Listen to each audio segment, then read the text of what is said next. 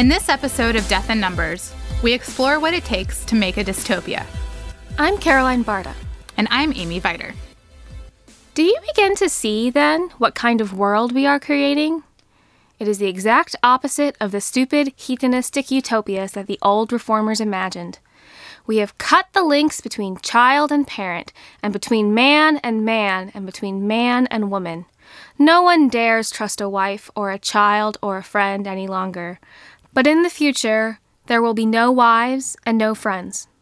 Written during World War II and the Cold War, British author George Orwell's novel, 1984, is a classic, found on numerous bestseller lists around the world.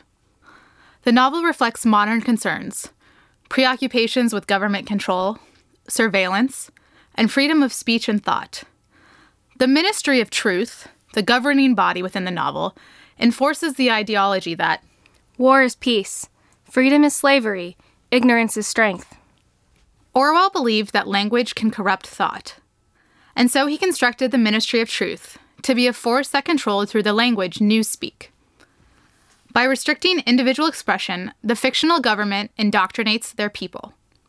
Following President Trump's inauguration, Signet Classics reported sales of 1984 had increased 9,500%. The publisher printed 200,000 additional copies to meet the demand. While it is only possible to speculate about why people's interest in the novel peaked after the inauguration, there are some parallels between the current administration and the Ministry of Truth. During an unofficial White House press briefing, Press Secretary Sean Spicer attacked media outlets that he claimed falsely represented the attendance figures for the 45th presidential inauguration, despite statistical evidence such as the number of writers on the Washington, D.C. metro system proving fewer people had turned out than in past ceremonies. In an infamous interview on January 22, 2017, Kellyanne Conway, President Trump's campaign manager and current advisor, said that Spicer had offered alternative facts. Conway's alternative facts reminded those familiar with 1984 of the doublethink policy of the Ministry of Truth. Doublethink, which means the power of holding two contradictory beliefs in one's mind simultaneously and accepting both of them, is a concept designed to ensure no one questions the ministry, should they realize a contradiction exists. While Spicer may not be accused of trying to brainwash American citizens, like the Ministry of Truth, a presidential administration portraying fact as subjective is certainly disconcerting. 1984 isn't the only book people are revisiting. In fact, other dystopian novels such as Fahrenheit 451 by Ray Bradbury, Brave New World by Aldous Huxley, and It Can't Happen Here by Sinclair Lewis were on Amazon's bestseller lists in spring 2017.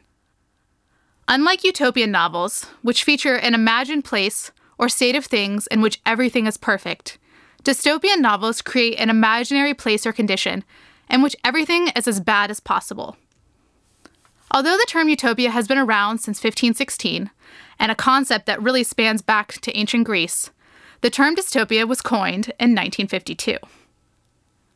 Dystopian authors are often inspired by contemporary politics.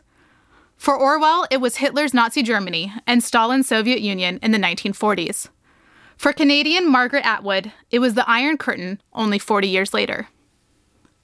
Reflecting on the inspiration for her 1985 novel, The Handmaid's Tale, Atwood wrote, I was living in West Berlin, which was still encircled by the Berlin Wall. The Soviet Empire was still strongly in place and was not to crumble for another 5 years. Every Sunday, the East German Air Force made sonic booms to remind us of how close they were. During my visits to several countries behind the Iron Curtain, Czechoslovakia, East Germany, I experienced the wariness, the feeling of being spied on, the silences, the changes of subject, the oblique ways in which people might convey information, and these had an influence on what I was writing. So did the repurposed buildings. This used to belong to, but then they disappeared. I heard such stories many times.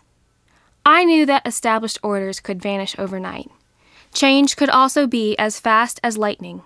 It can't happen here could not be depended on.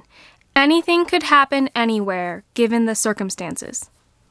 For the first time since perhaps the Cold War, the sentiment that anything could happen anywhere, given the circumstances, is a concern for the United States.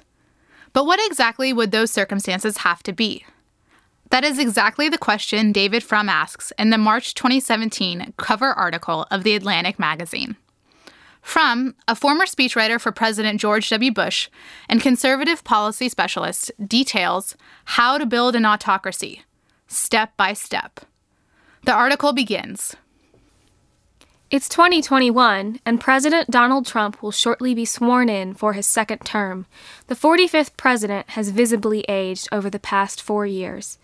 He rests heavily on his daughter Ivanka's arm during his infrequent public appearances.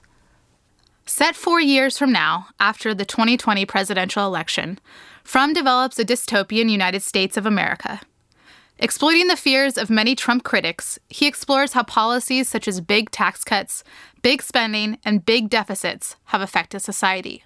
But more importantly, he demonstrates how simple it would be to achieve a modern state that protects the power of the guilty, primarily because it's hard work to ascertain what is true. Not all dystopias have a moral as straightforward as fighting for the truth, but they do invite readers to participate in a what-if dialogue. What if there was a nuclear war and we survived? What if our government became a dictatorship? What if we could no longer reproduce? Asking these questions can be uncomfortable, as they reveal our personal insecurities.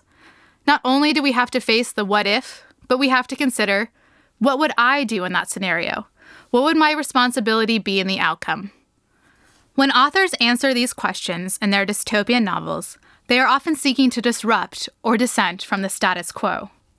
For some authors, this involves a risky call to action, an agitation of the masses. As David Frum wants to convince readers, what happens next is up to you and me. Don't be afraid. This moment of danger can also be your finest hour as a citizen and an American.